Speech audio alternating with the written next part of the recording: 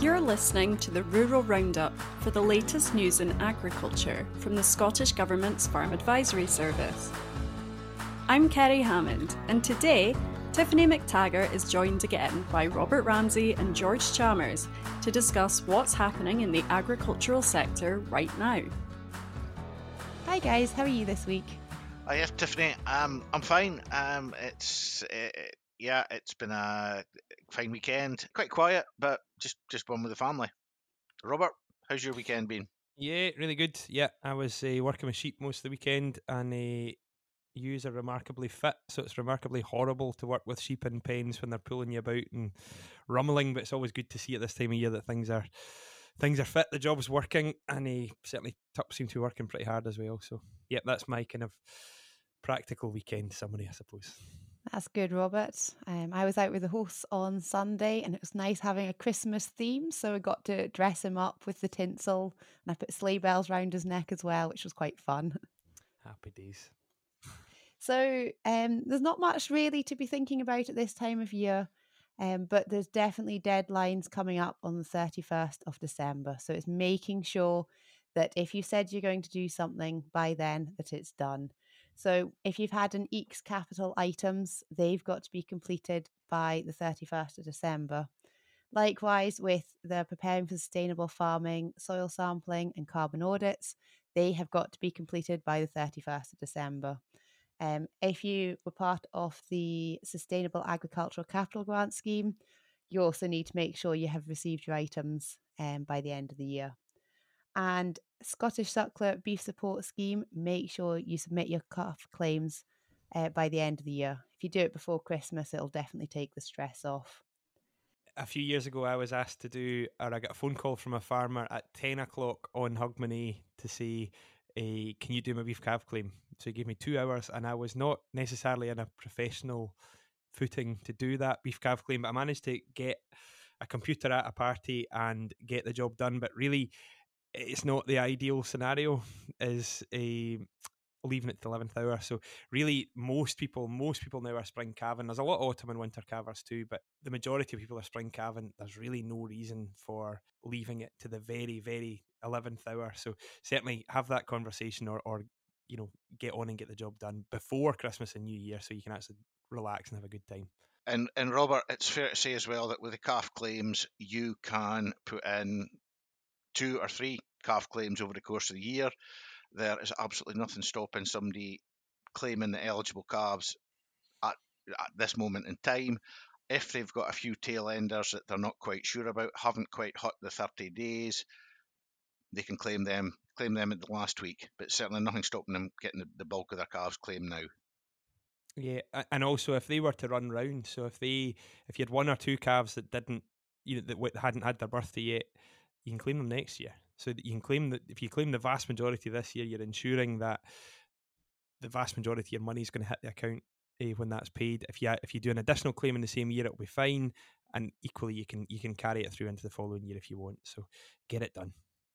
Definitely not worth the stress. I'm surprised, Robert, you even answered the phone when they phoned you up that late, but definitely great advice. So do you usually have a traditional turkey for Christmas? We do, yep. We always have a turkey dinner. So a few years ago, for 2 or 3 years, we actually reared some turkeys as well. So we had it was an interesting place. So Dad grows quite a lot on a small scale, a lot of fruit and veg, and we actually had a Christmas dinner for 3 years. We had Christmas dinner that was entirely produced at home, which was great, right down to pigs and blankets and things. And did it make us any money? I don't know if it did, but it was a real great achievement at the end of the year to actually really see how much we could do. I think there was things like there was some stuffing bought in bits and pieces, but the vast majority of what we ate was ours, and it was a nice kind of celebration of what we had done for the rest of the year as well.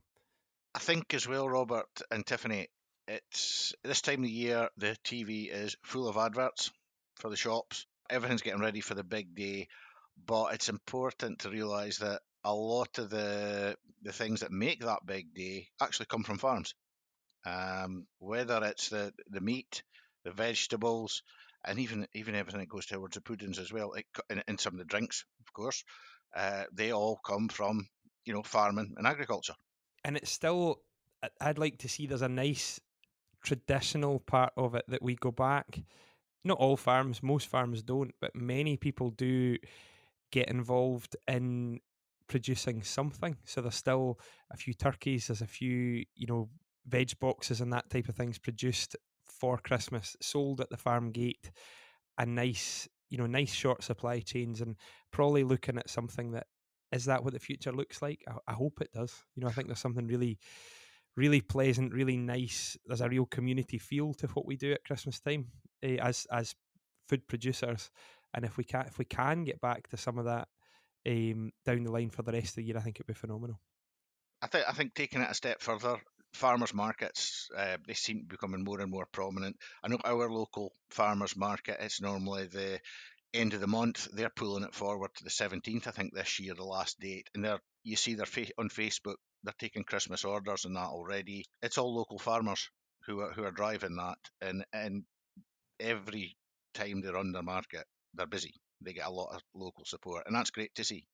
It's definitely great to see. I know I always try and go to the farmers market on the run up to Christmas. You do get some good quality produce. And I always feel that everything tastes that much better when it's not travelled for miles and it's not been through supermarkets and sat for weeks. Everything's so fresh, it just tastes so much nicer. I saw Martin Kennedy's video today, so a NFU president doing a pretty good summary of where we're at, and he was talking about loss of biodiversity and basically where we've been forced to go in terms of economics, eggs being rationed, for example. And you just think, if you take a big step back and think about, would eggs be rationed if we bought eggs from the person, if you bought them direct and you gave the person what they needed for it? We've got so far removed by going through big retailers and multipliers, and we've gone to a stage where the farm gate price is no longer dictated in any way by the farmer. And this type of activity, so that Christmas period, the meat box thing, the whatever that is, the more we can do on the farm, not everyone can do it, but the more we can do on the farm, the more chance we've got of actually dictating what price we're going to get.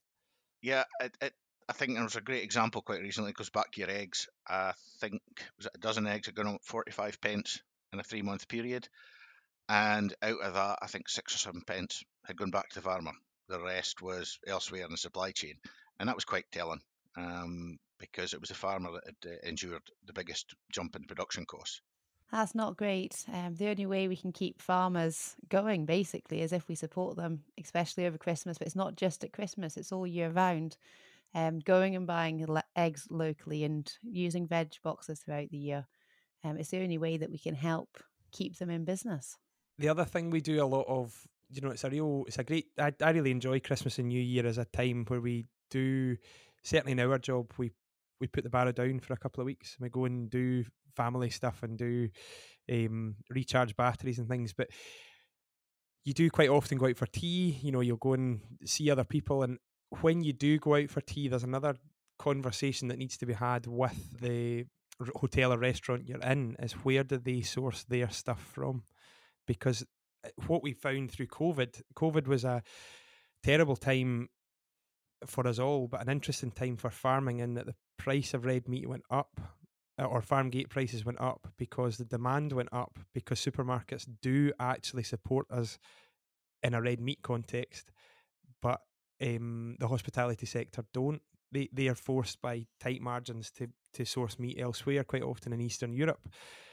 Now, it's quite a legitimate question to ask. If you're ordering a steak in a restaurant, ask them where it came from. And if it didn't come from Scotland, if it didn't come from Britain, maybe we should start to ask that question and say, look, why not? How much more would you have to pay to get a Scottish one? And until I think we start having those conversations, nothing's going to change. It is quite noticeable when you do go out to a hotel, and a lot of hotels will make a big play on the fact it'll be on their menu that this is who supplies their meat, and so it's like this butcher, this farm. Some hotels don't have that, so I suppose that those are the ones that you really need to question.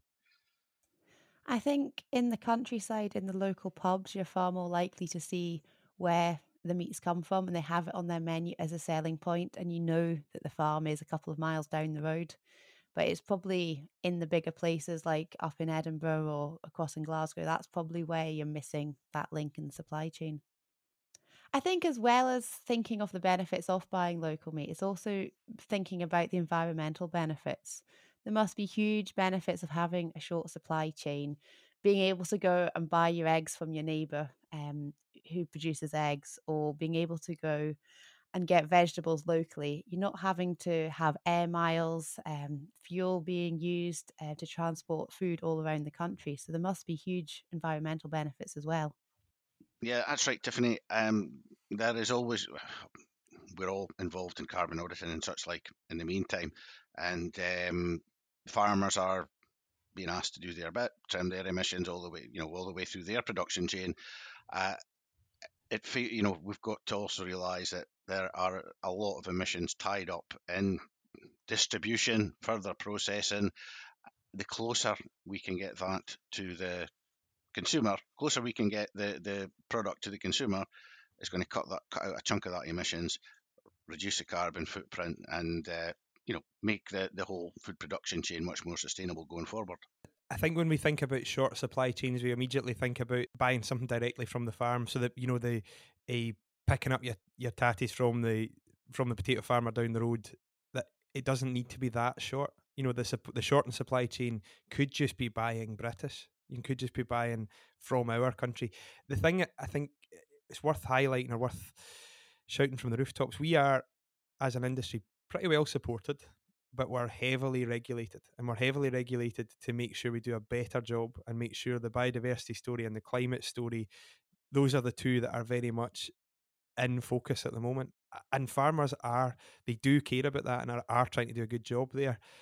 But as consumers, the best thing we can do to make sure that that end result happens, that we land up with a low carbon, high biodiversity sector, is to actually buy the stuff from here. A sector with money in it will rise to the challenge here and will develop quicker than something that's struggling in hand to mouth. Is this your wish list for 2023, Robert? Is for all supermarkets to only stock British food? I think we've got to be careful what we wish for there. What we can produce is limited, and we do need a balancing. There's going to be a need for global trade, but I don't really want to see lots of New Zealand lamb on a shelf when there's lots of British lamb. Fortunately, the story in New Zealand's changing anyway. The supplies are declining, farms are changing, and there's going to be less New Zealand lamb coming in anyway. But I think we need to be careful. If it was a solely UK supermarket, we could land up eating potatoes, kale, and beef all winter, and although that sounds really good, on a kind of one-off or once a week basis, it wouldn't be ideal 3 meals a day. So I think we're always going to need that balance. But it's the importing a supermarket that didn't import cheaper substandard stuff would be in my wish list. George, do you have a wish list as well? I think it's along the same lines as Robert. Really, I'm obviously do a bit of pig work with SAC, and one of the problems at the moment is that the price that producers receive has stagnated. Now the price is stagnated and it's still well below production cost. The problem being that it kind of comes back to this, that it's far too easy to import it from continental Europe, and that is filling the shelves. So it's still supplying cheap food, but it is at the detriment really of home producers who are starting to pull the pin basically and wind up basically. I think my real wish list would be, so in 2019, we came into 2019 and all of farming was going fairly well, but we were under a huge amount of pressure from the media and the public based purely on emissions and carbon and climate. We then came into 2020 and 2021 and the world went mad. We were in lockdown. So at that stage you were wishing for life to go back to normal. Then we came to 2022 and then the world really went mad. So COVID became less of an issue, but we got war and we got inflation and we got, massive changes in our industry. And actually the industry's in quite a good position were it not for horrendous inflation. So what my real wish would be is that everything just calmed down a wee bit. In the time from 2019 to now, we've built up a really a good story. Our environmental credentials are better and improving. We just need the wind in our sails for a while. And I really hope 2023 is the year that we actually get a fair wind and a kick at the ball. Let's hope for a nice quiet year in 2023 then. So what's on your desk over the next week, George? I have a FAS meeting coming up, looking at cover crops. I have several farm visits for carbon audits. I have a couple of other meetings coming off. So I've got quite a busy week ahead of me. How about you, Robert? Yeah, I've a FAS meeting tonight. I'm in the office on Tuesday, FAS meeting on Wednesday, Ardnamurchan on Thursday, and then Oban on Friday. So, yeah, that's the last of the crazy weeks, I think. That sounds very busy. I've got a FAS Connect meeting, and I seem to be doing a lot of tidying up of things that are needing finished before Christmas. Thanks both, and we'll see you again next time. The Farm Advisory Service has loads of helpful resources, publications, podcasts, and events coming up. There's an in-person sheep nutrition workshop in the Borders on December the 15th at 10:30am. We'll be covering ewe management through pregnancy to support high lamb survival, how to assess forage quality, and how to build rumen-healthy rations based on your forage quality. The workshop will be hands-on and provide you with the skills to develop a ration based on your own context. Unfortunately, this workshop is limited to 12 people, so book through the link in the show notes now. If possible, you need to bring along your own forage analysis results, a sample of forage in an airtight container, and any feed labels that you have. And good news, a tasty lunch will be provided.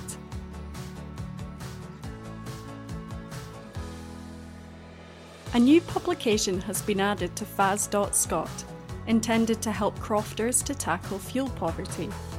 Crofters Fuel Poverty, Improving the Existing House Stock, sets out what government support is available to improve croft houses, which could in turn help you to reduce your energy bills.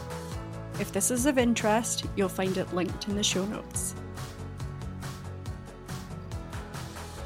Episode 18 of FAS TV is out now, exploring the latest from Kirkton Farm, including biodiversity updates, water management, and feed efficiency projects. Professor Davy McCracken at Kirkton shares his views on future agricultural policy, which will impact on hill farmers and crofters across Scotland. Click the link in the show notes to watch now. This week, I caught up with Alistair Trail, a principal consultant in the Food and Enterprise team at SAC Consulting, and I asked him what's on his desk. Thanks very much, Kerry. The big projects on my desk at the moment, which I've been working on for the last few months, is the Food and Drink Tech Hub Business Support Service. It was great for us to win a contract with Hounds and Allies Enterprise to deliver this service, and it's a great project to be involved in. It's a 3-year project where we'll get to work with over 300 food and drink businesses in the Highland Council area. So the aims of the project really are for us to support businesses develop their growth plans and provide them with one-to-one technical and specialist support. Raise awareness and increase implementation of new technologies and opportunities such as digital and automation, and to develop collaborations between the public sector, the private sector, and academia. Also for us to give insights into the actual physical tech hub, which is going to be built in Allness just outside Inverness. So this is going to be a fantastic facility where businesses can use the new product development kitchens to develop innovative new products, also visit the meeting rooms, the shared space, the collaboration space, and learn about new technologies and collaborate with each other to try and get mutual benefits. From the business support service aspect, we will be offering advice on things like packaging, marketing, sustainability, product development, and one-to-one support. And we'll also be doing things like workshops, a technical triage call where you can get some signposting advice. We'll be doing innovation clinics where businesses can talk to a panel of experts with some pre-defined questions where we can give you some hints and tips and advice. Doing common interest groups where businesses can work together if they're from a similar area or if have a similar problem or a similar subsector, they can collaborate together for mutual benefit. We'll also be offering intensive one-to-one support and learning journeys. So it's a fantastic project. I really, really enjoy working on it. I've been doing it for a few months now and be doing it for the next couple of years. So that is a big part of my day job. There are lots of different businesses that we work with as part of this project. A number of farms, rural businesses that are trying to add value to their business or diversify what they do to sell new products. We do a lot of work with businesses in charcuterie that are looking to add value. There's been some exciting meeting last week actually with a vegan cheese company that's developing some innovative products and want to see how best they can get them to market or actually export.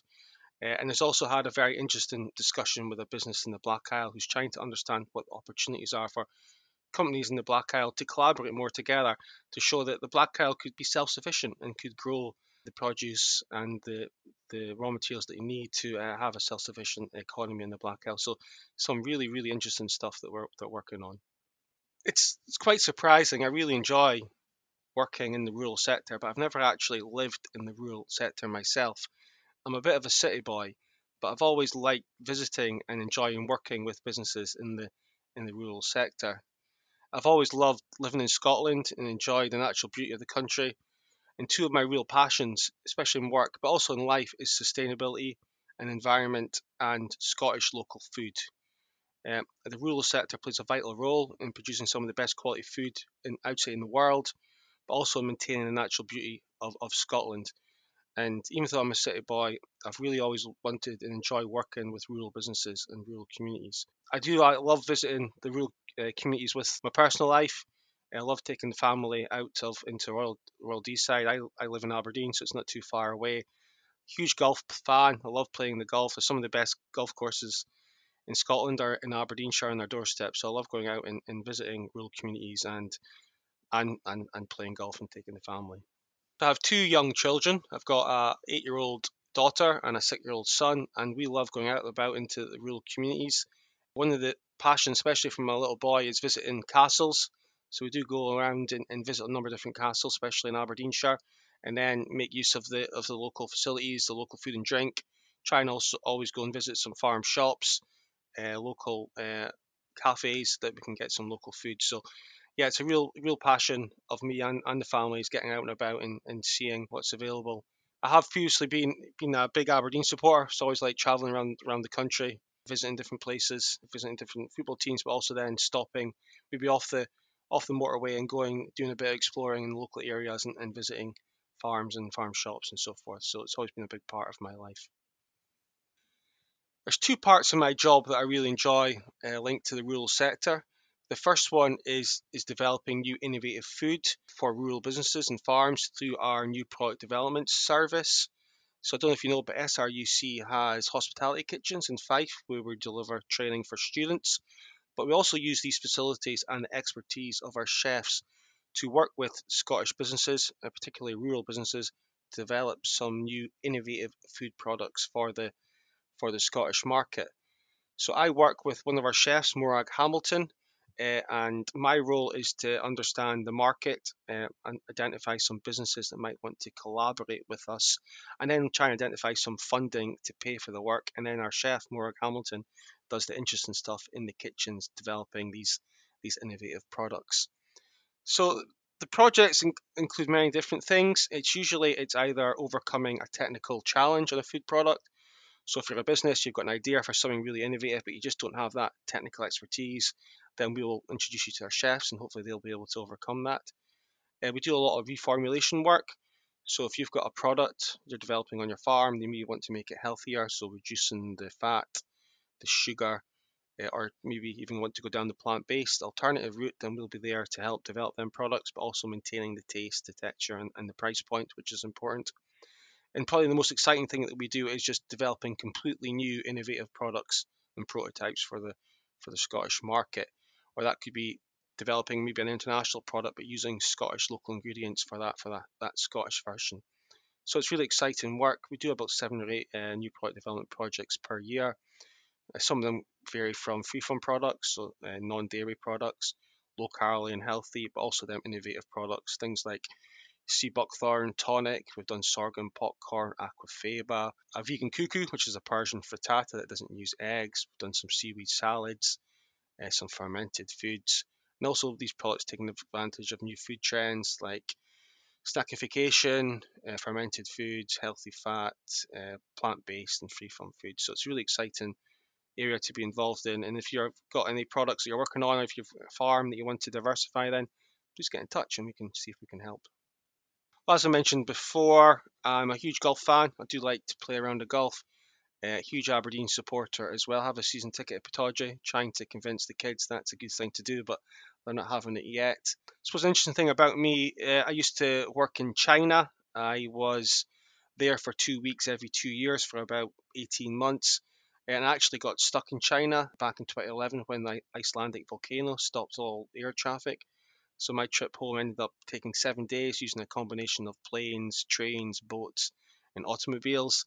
So it was really good. It's actually good fun, the trip. I mean, it wasn't at the time, but thinking back, it was great fun. We ended up flying into Israel and then managed to get a flight to Greece, and then travelled the length of Greece in a bus, and then got a boat to Bari, and then managed to hire a car and drove from the bottom of Italy all the way to Paris, and then Eurotunnel to London, and then drove home on a train home from London to up to Aberdeen. So yeah, so I always look back fondly about the time in China, and that trip home especially is always something to talk about when chat's quiet in the pub. I'd love to speak to anyone who's interested in this area, so if you want to talk to me in more detail, my LinkedIn details are in the show notes.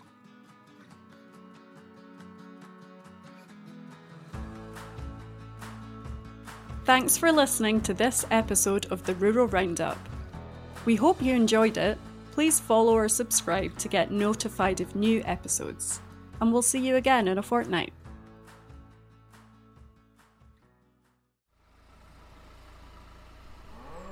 The Farm Advisory Service Podcast. Audio advice on livestock, crops and soils, environment, rural business, and more. Brought to you in association with the Scottish Government.